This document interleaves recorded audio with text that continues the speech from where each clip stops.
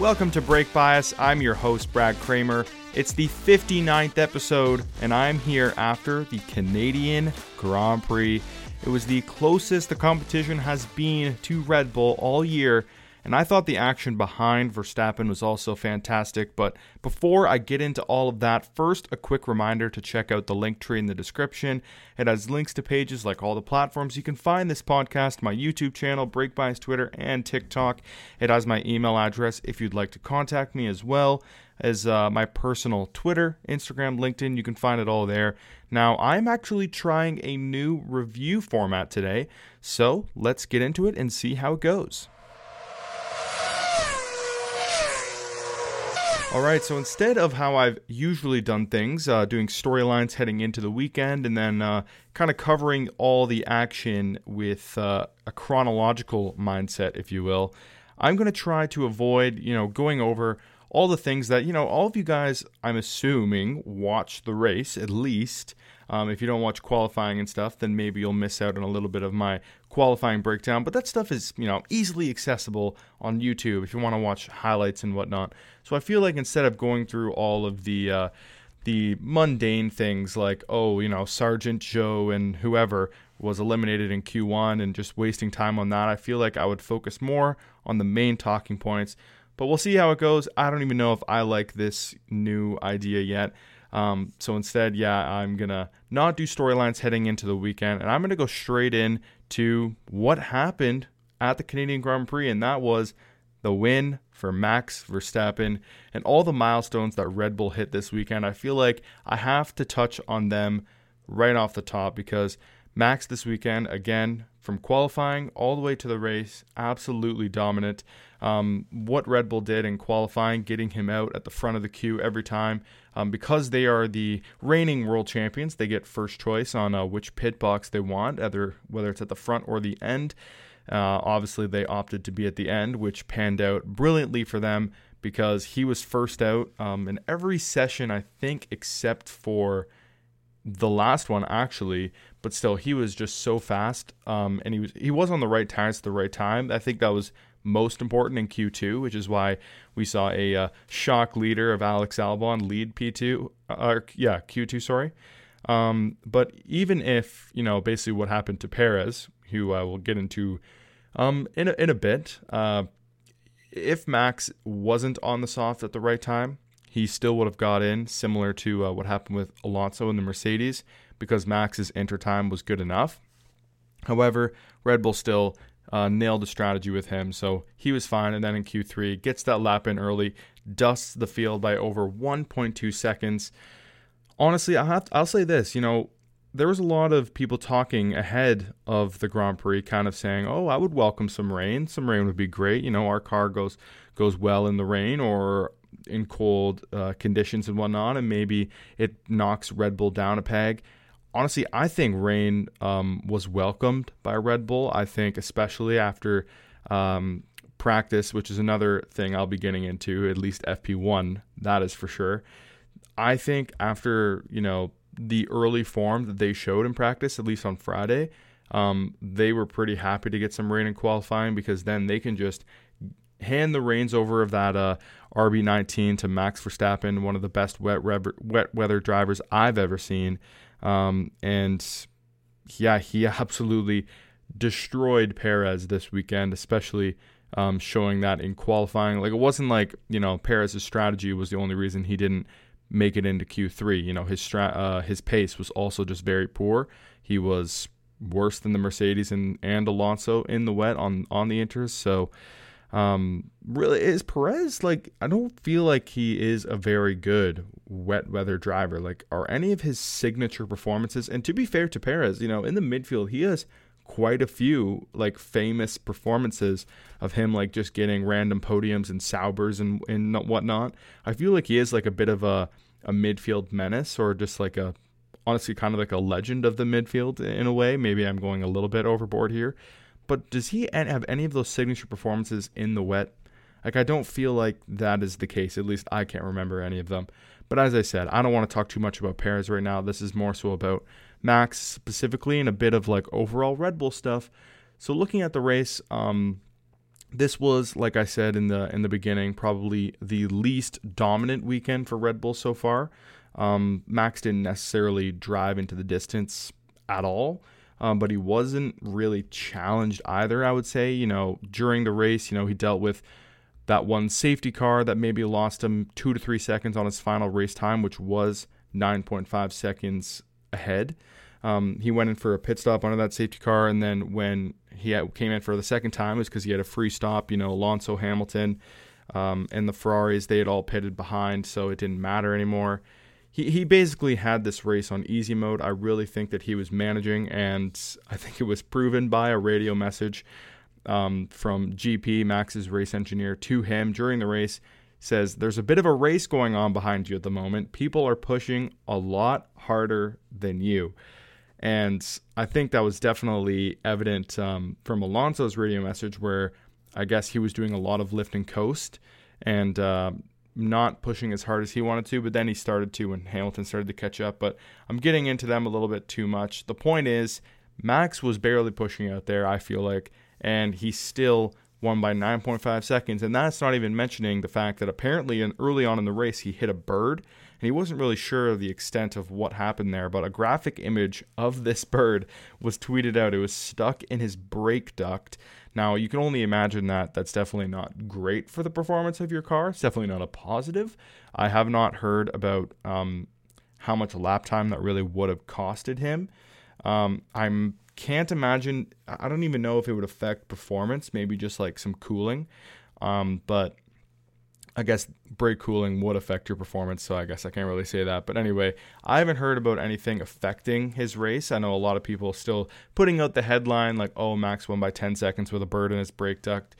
I'm not quite sure if it actually had an effect on him. Like, that piece of AlphaTauri in his floor in Silverstone last year, like that had a massive effect in his performance. I'm not sure this one does. It sounds bad, and it very well could. I haven't seen any report or Red Bull come out and say that, this definitely affected the performance of the car, because I don't know, the way they performed in the dry on Friday it kind of does seem like, they were definitely still the quickest car out there, but were they the dominant force that they've been all season? I'm not sure. Plus, we've had, a big upgrade from all the teams behind them. Ferrari, Mercedes, and Aston Martin have all brought huge upgrades now, with Aston's coming this weekend. I'll get to them in a second. But yeah, Max still wins by 9.5 seconds. Take out that safety car, maybe it's more like 12.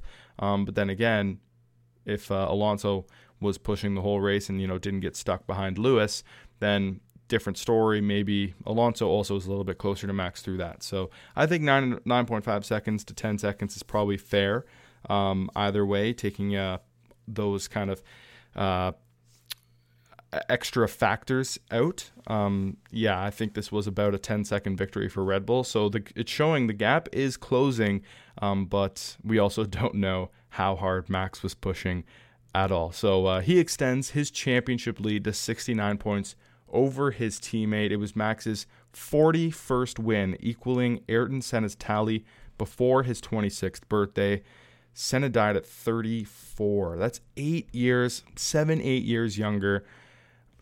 I think Max has made his thoughts pretty clear on this. He said the same thing when he equaled Niki Lauda's total of 25 wins and all the other greats that he's passed along the way, that he is definitely, at 26 years old, this amount of wins, regardless of all that, is just pretty incredible. And I imagine he is definitely set to shatter some records. But anyway, he has made his thoughts known that, there's more races nowadays. It's all about when you get into that better car.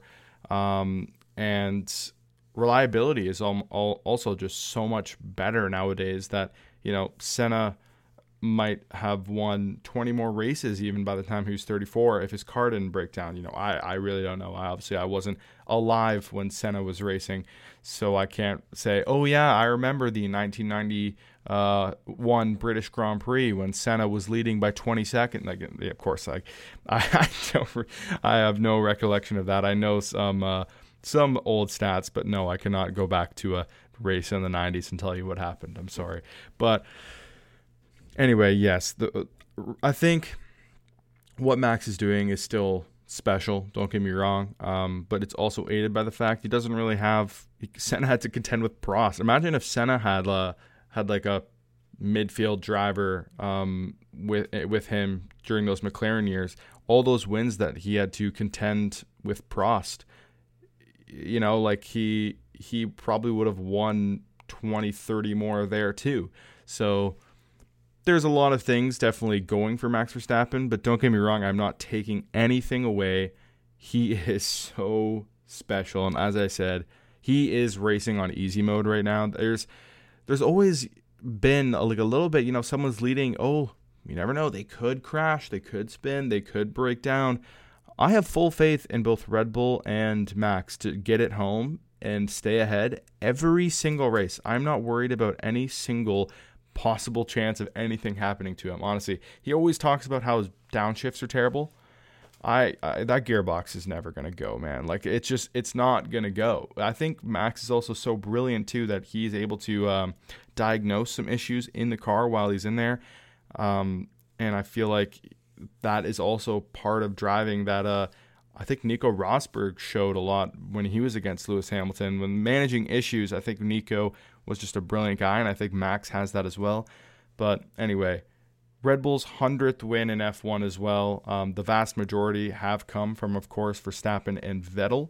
I don't know how many wins Vettel actually has at Red Bull. I would say, because I think Vettel's got 53 wins. I would assume he's got the one with Toro Rosso, and then maybe like 13 with Ferrari. That actually might even be high. Maybe 10 with Ferrari. Something like that, I think. So, yeah, there's a good shot there that he's probably got about 40 wins with Red Bull, I would say. So, actually, I think the stat is already, it would be less than 40 wins because I'm pretty sure Max already has the most wins in a Red Bull, and he passed Vettel a bit ago. I want to say sometime last season. Anyway, these milestones don't even stop there, because then on top of that, Adrian Newey's 200th win also came, between Williams, McLaren, Toro Rosso, and Red Bull. He's had a hand in 2 centuries worth of top steps in F1. And him joining Max Verstappen, Lewis Hamilton, and Alonso on the podium. How cool is that? That has to be one of the best podiums of all time. I know some people have replied with some pictures. I think Fangio went out on the podium with like Damon Hill, Schumacher, and Senna. Maybe I don't remember. Someone put in a photo. I'm like, that is pretty sick. But yeah, either way, just an incredible podium in Canada. Awesome that it happens in my home country. And of course, one of the guys who joined Max Verstappen on the podium was Fernando Alonso. So I want to talk about him and Aston Martin a little bit. They brought a noticeable upgrade to Montreal just after my conversation with Tim Hauraney asking if they were going to bounce back. And he said they have to bring an upgrade. And did they ever? Because if you look at the differences between the cars, it's pretty noticeable. And I think Aston has a lot of confidence in this new upgrade. Fernando Alonso said that they're never not finishing on the podium again. Lawrence Stroll even called for a double podium this weekend. That, of course, did not pan out because of his son. And Alonso seemed like really the only real challenge to Max in qualifying and in the race. So I would say Mercedes was hesitant about this weekend. They didn't think that this would necessarily suit their car that well. And I think Aston Martin was really looking forward to this weekend. So there is that aspect. And they were honestly pretty close throughout the whole race, was Mercedes and Aston. So I think that has got to be almost more of a it's positive for both, but I think it's almost more of a positive for Mercedes. Either way, though, Alonso is so impressive this year. I think he's out here having the time of his life. To be at his age, just, I feel like, he's not contending for a championship, and don't get me wrong, he would love to do that, but he is in just a car and in a team that just appreciates the hell out of what he's doing right now, in a car that he says is so fun to drive, in a fight with, 2 great teams, and like they're also like, it's an underdog story too. Like Aston Martin, in a way, like they've been expected to make a jump at some point, but this jump that they've made, matching Mercedes and Ferrari already, was just unexpected. So all these things, not to mention, like, he's 40, so he's out there. He's so experienced. He's been through everything. He's never been through something like this. So I think this new experience for him too is just he's taking it by the horns, and his race was phenomenal. I mean, he is managing an issue apparently in the race, and he lost out at the start to Lewis. So you take that into account. As I said, maybe he ends up closer to Max, but he still just raced phenomenally. He's so smart. I think the incident in the pit lane between Lewis and Fernando was hilarious. That's what you saw Toto Wolff doing his little steering wheel thing. I think some people thought it was because of George Russell's crash, but no, it was because Lewis went out and it was questionable whether it was going to be an unsafe release there in the pits. Aston had great pit stops in Canada too, by the way, so props to them. But when Lewis went out, Fernando shaked his steering wheel like that to make it look like, he really had to slow the car down so Lewis didn't, or he didn't go into the back of Lewis. It actually was just really clever from him to make it look like it was worse than it was. So there you go again, the wily fox, Fernando Alonso, just a genius, isn't he? But as for Lance, I had really high hopes for this weekend, especially when I heard there was a rumor for some rain. I thought that would actually help him a lot, but whether it was rainy or dry, he seems to be just about a half a second off of Aston Martin, and the field behind Red Bull is way too close to be half a second off your teammate.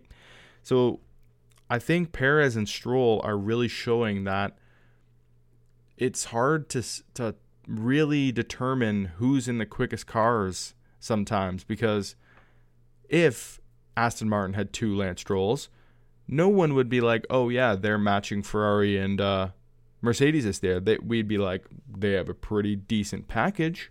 Don't get me wrong, yeah, they're right up there with Alpine. They definitely made a big step, but it's Alonso who is showing how brilliant this Aston Martin is, and it's the same with Verstappen and Red Bull. If they had two Perez's, they wouldn't even be leading the championship. Alonso would be leading the championship, and everyone would be talking about how this is the craziest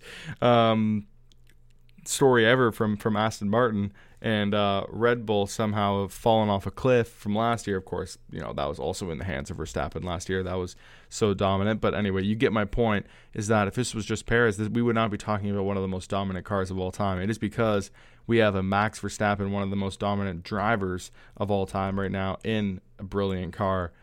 That is why. So anyway, Lance, I really hope he figures this out. Tim did say that he believes he's driving really great at the moment, and yes, he did get a bit unlucky in qualifying there. I think Aston Martin could have done a better job, because they were lucky, as was Mercedes, to have both cars in Q3 with them not having their drivers on the right tires at the right time. Alonso was able to get through. Lance, unfortunately, was not, but that happened to plenty of other drivers around, and Lewis Hamilton, who started third in the end, was very, very nearly out in Q2 as well. So I think Aston, they did score more points than Mercedes. I think they definitely would have wanted more. Probably that double podium, as I said. But yeah, Mercedes' weekend. Lewis, I think, was pretty happy with what they've come away with, fighting Fernando. They were actually getting interviewed at the same time. There was a nice little moment between them. Also in the cool-down room, Lewis's rear end comment was definitely making the rounds around Twitter. If you didn't see it, Lewis was just watching the screen, and he's like, man, your rear end is insane, man. And Fernando spoke up, and he's like, mine? And he was like, no, his, alluding to Max. He's like, yours is pretty awesome, though, too. It was pretty funny. And then also Lewis getting Fernando at the start, he was like, yeah, I just got a bit of a better reaction time than him. He's getting a little old. And Fernando said, yeah, well, we'll see you in Austria 2 weeks from now. So it's awesome to see them battling. And Lewis actually did say the same thing. He's like, I'm really glad to see me and Fernando going at it again. It's awesome. But yeah, as for their entire weekend, it was a bit puzzling. They did not like the colder temperatures at all in FP2. I think when they saw that it was going to be dry, I imagine that Mercedes was a lot happier with that, because in the wet, I don't think they were very convincing at all, which is just an issue with tire warm-up that they showed again last year as well. So the race pace, though, didn't look like they could really contend with Aston Martin this weekend. However, they were probably more even with Ferrari, and with Ferrari just starting so far back that they were able to, Lewis was able to convert that into a P3, and with Perez starting behind as well too. And I think Russell continues to just match Lewis Hamilton. Of course, he had that off in the, I don't know what turns that is, and it's the, I guess, third chicane on the track, because there's like there's 4 chicanes in Canada, so it's the third chicane if you know the track. I do not know the corner numbers, so apologize for that. But I guess it's the chicane before the hairpin. And Russell just went over the sausage curb, tried to get on the power, lit up the rear, and the rear smacked into the wall really hard and had a bit of a, it whipped the front into the a wall as well.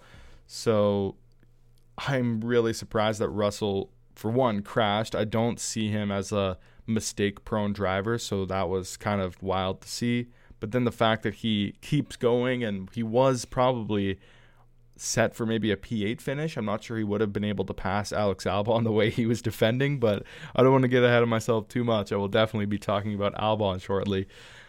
Mercedes this weekend, as I said with Aston Martin, or whenever I brought it up, I do think that it was a positive to think that they were coming in here and probably going to struggle to come out with a P3. Of course, they do not want the retirement from Russell, but it shows that their upgrades are working. Toto has also said that this is the first time their car is actually doing what their simulation shows, because for the past year, their simulations show them like a second faster than Red Bull, so that is pretty shocking. So no more correlation issues there apparently as well, which so more great news for Mercedes. I'm looking forward to seeing what they can do at some other tracks. I know Austria's never been too friendly to them, but Hungary, that has always been a Mercedes track. So in a couple of races time, Silverstone too, how could I skip over Silverstone? Apparently another big upgrade coming then, so really looking forward to Silverstone, really looking forward to Hungary.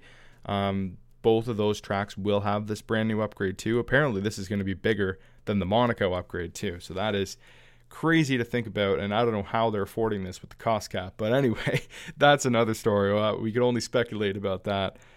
As a Mercedes fan, I think things are looking up. Red Bull's already focused on next year. Hopefully by the end of this season, we can get some good races, and all these teams can understand their car a little bit better. Yes, they might focus on their next year's car a little bit later than Red Bull, but if they understand, they're going to be able to start next year on a better foot, even though it might be a little bit behind. I think already, just based off of the performance advantage that Red Bull has this year, they have to be favorites next year anyway. Even if Red Bull, developed this car to the end, I don't think that matters too much. But with the CFD penalty that Red Bull has, I think it's smart. And of course the points gap that they have, they're on par to win both championships right now anyway, even if they coasted. So yeah, no, that I guess there's really nothing much to go into there. But let's talk about Ferrari, because they deserve some credit. Not at all for what they did in qualifying. That was shocking, but the race was tidy work. I messaged my friends right after the race, because I have a couple that are Ferrari fans, and I was like, I don't know if anyone's going to really talk about it, but this was in a really, really promising race from Ferrari. That's the thing. They've qualified well so many times, and I feel like Ferrari fans are just people who observe the sport, don't even care anymore. Like, Sainz is on the front row with Max Verstappen, cool. Like, we've seen it a million times for Ferrari. They're going to get to the end of their stint, and they're going to completely fall off the pace, and then by the end of the race, they're going to be way behind because their tire drag is just so bad. This was the exact opposite. Qualifying was terrible because of, the strategy in qualifying. Strategy still seems to be a bit of an issue, but the strategy in the race was good. But anyway, qualifying, just not good with the impeding. They need to really shore that up. And then, of course, not getting their drivers on the right tire at the right time. But looking at the positives in the race, they start in the mediums, they get good starts, they have good pace, and everyone else is pitting. And I was like, what is Ferrari doing? Why are they extending? Like, of all teams, Ferrari is going to extend. Like, they didn't pit under the safety car, which I thought was strange. I had no idea why they were extending so long, because we've come to know them as having terrible, terrible pace on old tires, yet Mercedes, Aston, Red Bull all pit under the safety car, and they were more or less matching their pace on old tires. It was extremely impressive. Honestly, I thought the race pace and the tire drag looked so good, and it's something they've been so bad at. So this upgrade, I think there was definitely issues. Don't get me wrong. In Spain, something was wrong. They said it was a setup issue. They said they identified the problem, and then they come to Canada and honestly look fantastic. So hopefully this is a sign of a big turnaround at Ferrari. I actually have pretty high hopes for them in both Austria, Silverstone, Hungary. I think those could all be really good tracks for them. So let's see what Ferrari can do with these next few races. I'm certainly looking forward to it. So let's go straight to Perez, because I didn't really talk too much about him when I was talking about Max and Red Bull. He's missed Q3 for the third consecutive race weekend. He's done it 4 out of 7 races, and what people are calling one of the most dominant cars of all time. He was super anonymous in the race. Another one, I messaged my friends and was just like, Perez is shocking. I mean, he was 7/10 down on Max, lap to lap at times. He's barely beating Alonso in the Drivers' Championship at the moment. Like, everything is just, what has happened to him? At the beginning of the year, before the year even started, actually, going even further back, when I had the interview with Darnell. Darnell is a Checo fan, and he believed that he could, contend with Max a little bit better this year, having the, year under his belt with the new regs. Coming into the year, he always starts well. And I said, yeah, he does always start well, but then he's going to have that inevitable slump, and Max in the middle of the year and all those traditional tracks is going to just absolutely slap him up. And that seems to be exactly what's going on here. But I didn't envision the amount of mistakes that he's made. I can't believe, the Q1 crash in Monaco. Like, that was insane. And then we have just such bad pace right now. I can't believe he goes off into the gravel in Spain, like everything. I don't know what is going on with him at the moment. I feel like he's not doing anything well at the moment. Like, it's really, really bad. And he really needs to figure it out, because at this rate, I know Red Bull doesn't have to worry about a constructors or anything because their car is just that good. But man, like, he's not young, and if you have a chance to grab a driver like a Lando or something, or just a good young driver, he's not going to challenge Max anyway. Why pay for Perez? Maybe you can get someone a little cheaper. Maybe you can get someone, I really don't know. But Perez has he's been shocking the past 3 races. I guess that's really all I have to say. I have to just go into him a little bit, because or maybe I just need to be a little negative before I go a little positive, because I think now maybe is the best time to talk about a former teammate of Max Verstappen, and that's Alex Albon. Williams, what a weekend from them. I mean, it's only scoring with one car, but a P7 that's legit. 6 points is a huge haul for someone in the midfield. Like, that is incredible. An upgrade package only on Albon's car. So for those ripping into Sargent, I mean, the guy literally, yes, he didn't have a great qualifying, of course, but he doesn't have the upgrade. He literally, he didn't crash the car. He had an issue on his car that's not his fault. So how about we chill it on the Sargent talk, at least this weekend? Let's see what he can do with this Williams upgrade, because I feel like Sargent was actually decent at the Middle Eastern tracks at the beginning of the year, and then went to Australia and whatnot, and I feel like Australia was really bad. Miami was horrendous, and then he didn't do anything. But I feel like these past few weeks, the Williams has been kind of, I don't want to say by far, but a last or a 10th fastest car, like by a good margin. So Albon is great where he can make a bad car look good at times, where Sargent is still learning. He's in the slowest car. I'm not trying to fully say that he, deserves his spot right now, but we need to chill it a little bit. It's still only 7 races into the season. He's in the slowest car on the grid. Let's see if Williams can be like the 8th fastest car. Can Sargent just put together some like decent like P14s and stuff? Like the midfield is so close, and drivers are going to make a huge difference. With 10 cars, always like the 10 should be Alpine, and then the top 4, like every time, those should be who's in the points.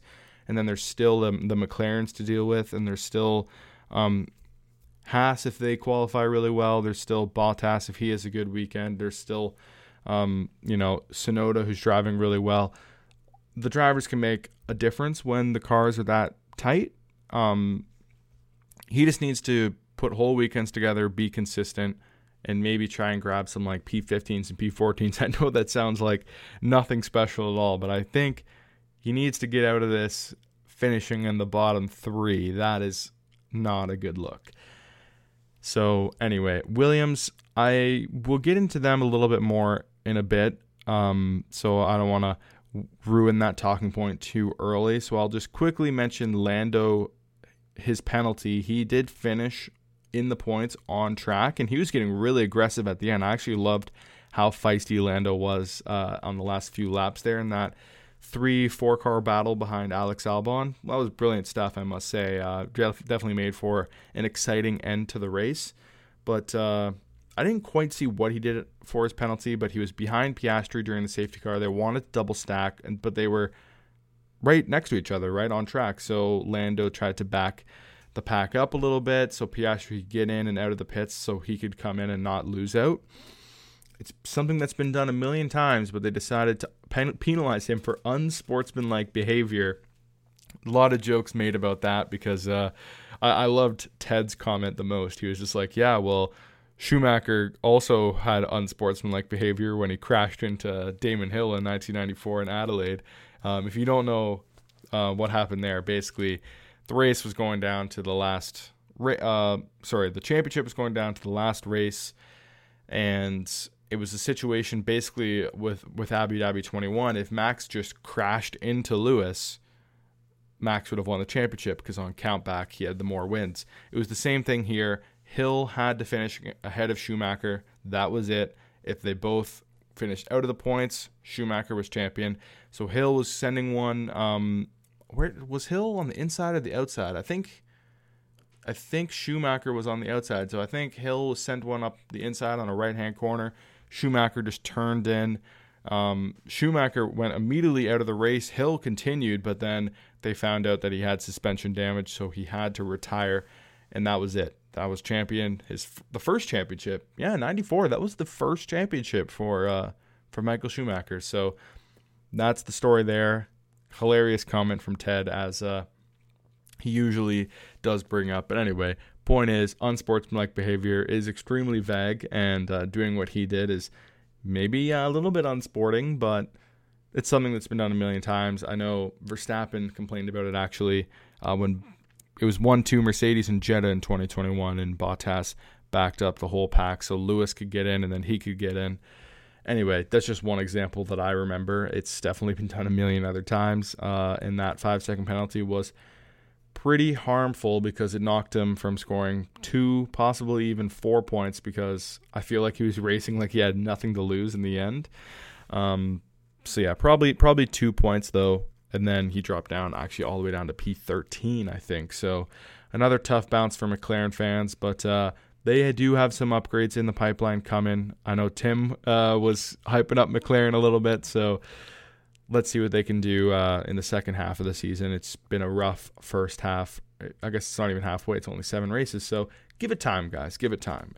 Anyway, some storylines that I do want to mention, and that is first starting, well, actually, both of them this weekend in Canada, but on track stuff, the disruption in FP1, what the hell, an absolute nightmare to start the weekend. I mean, a CCTV issue in the red flag came out, 10 minutes into the session with Gasly's retirement, or not retirement, but you know what I mean, his mechanical failure. And then it never starts up again. I am happy that Formula One did honor the fan. Like, you know, some fans go to just watch Friday because for whatever reason, that's the only thing they can afford. That's the only thing they have time to go to. Formula One is so freaking expensive. So for someone to go and watch just a Friday because they just want to be around the paddock, around the track, seeing the cars, and then they see 10 minutes of lap time, a couple laps. I'm happy that they gave an extra 30 minutes to FP2, but I still feel like that is so shitty. Like, I don't know, because I've never been to a race. Do people actually, you know, they go there for FP1, and then if there's no feeder series, like there was no F2 or F3 here this weekend, if there's no feeder series, do they stay at the track and wait the couple hours, or do they leave and come back? I actually don't know. So that is a long time just to wait for some actual competitive, not even competitive running, some actual running on the track. And then not to mention the last little bit is absolutely soaking wet. So a tough one for Canadian Formula One fans, I guess, on Friday. It's just such a strange thing to think about, like CCTV being the issue, but that is a legit security concern, so I understand.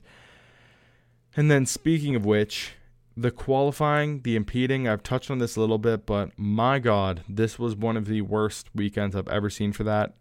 Carlos did get a penalty for impeding Gasly. I feel like Ferrari was the worst here.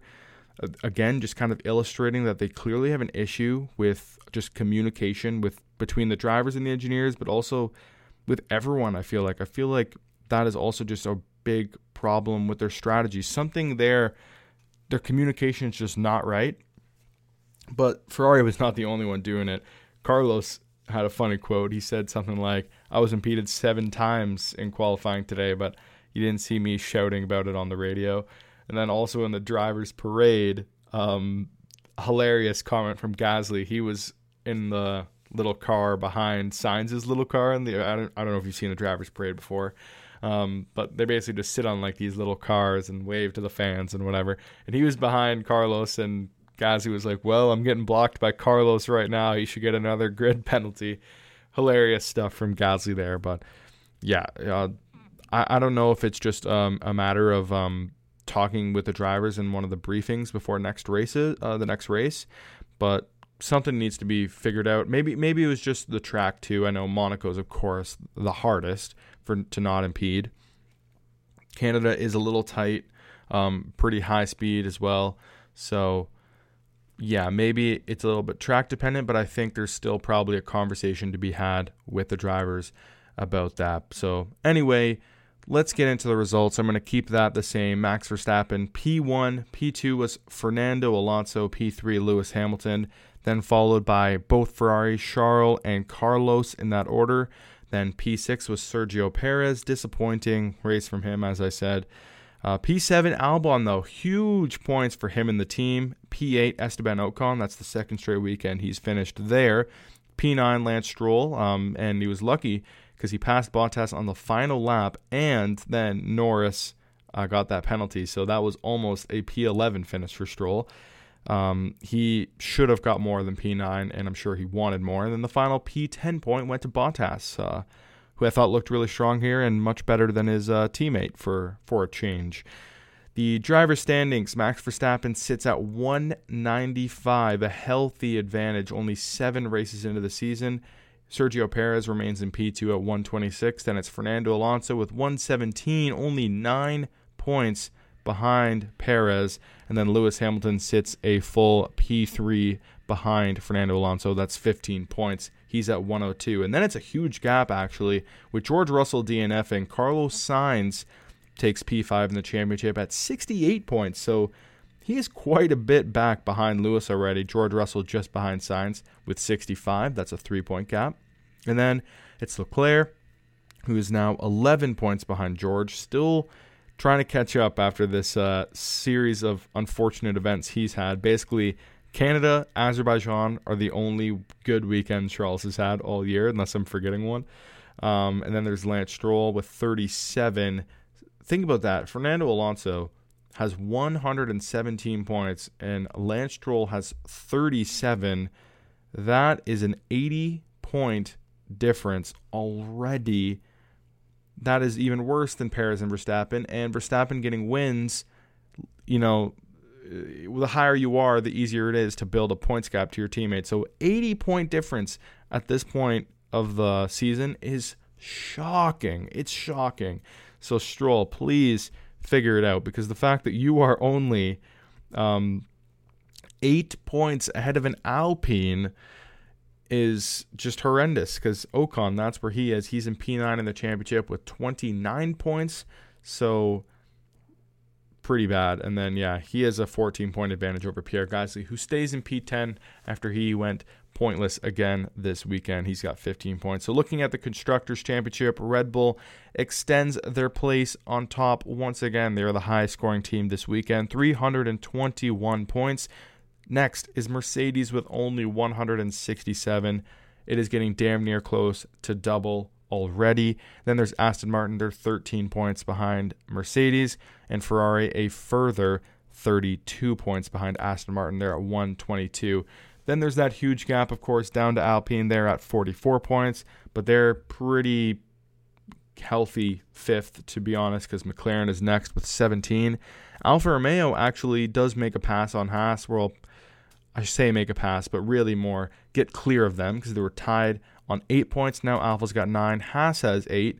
And Williams right on both of their tails now with a huge 6 points from Alex Albon. They're, of course, as I said, right behind those two. 1 point behind Haas, 2 behind Alfa Romeo. And then in last by looks like to be a sizable margin now is AlphaTauri with only those 2 P10 finishes from Tsunoda. I think they've been a bit unlucky, and they could have been higher. Some things have happened to Yuki, but De Vries is not helping their case at all right now. So that's all. Let's go into prize, demise, and surprise.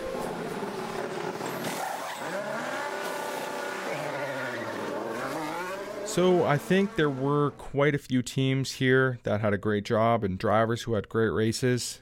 But I think Alex Albon and Williams have to have it here. I think this big upgrade that they brought, Alex was talking it up a ton. I think it obviously showed. Their strategy was brilliant in Q2 to get him into Q3. Their strategy was brilliant in the race, knowing that they have a slippery car, just getting him track position so he could defend. Alex drove brilliantly. If you actually, Formula One Data Analysis is a great account on Twitter, and he always shows this little graph that it would take much too long for me to explain, but basically it shows that Albon is also one of the most consistent drivers of on pace this weekend. The pace of the car actually wasn't great, but he was so consistent too that there weren't enough bad laps that he would have lost out on points. Just an overall great weekend from their driver, and just great news from their team. So hopefully they can get those on Sargent's car, and who knows, maybe they can actually have 2 cars, fighting in that midfield fight, grabbing points here and there. That would be so phenomenal for them. But more on Williams in a moment, because the demise, again, I have to give it to Perez. Come on, man. If it's not Perez, it's Stroll. I think that's the 3rd consecutive weekend I've wanted to give it to one of them. I guess not Stroll in Spain. Stroll in Spain was fine.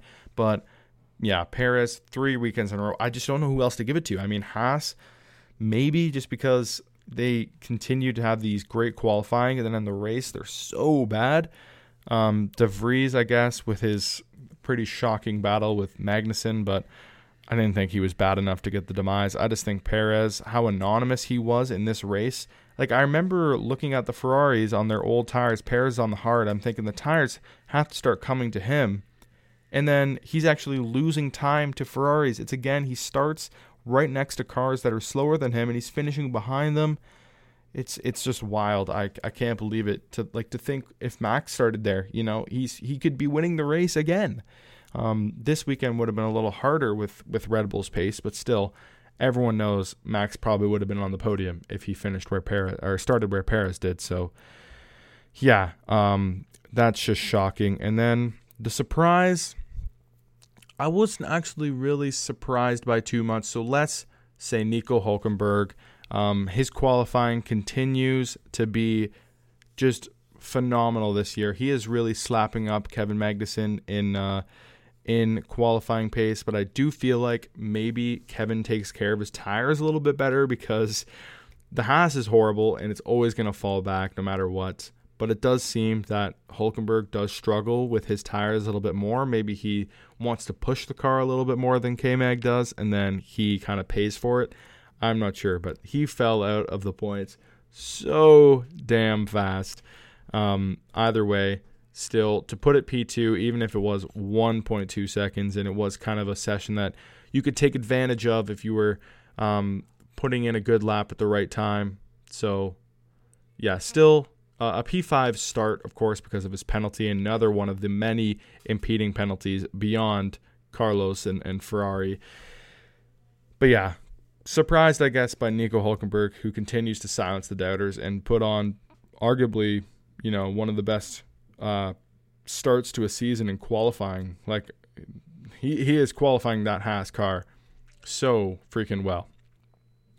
Now, the championship segment, I thought about actually just continuing with this fight for P2, because that is by far the most interesting kind of fight going on between the teams.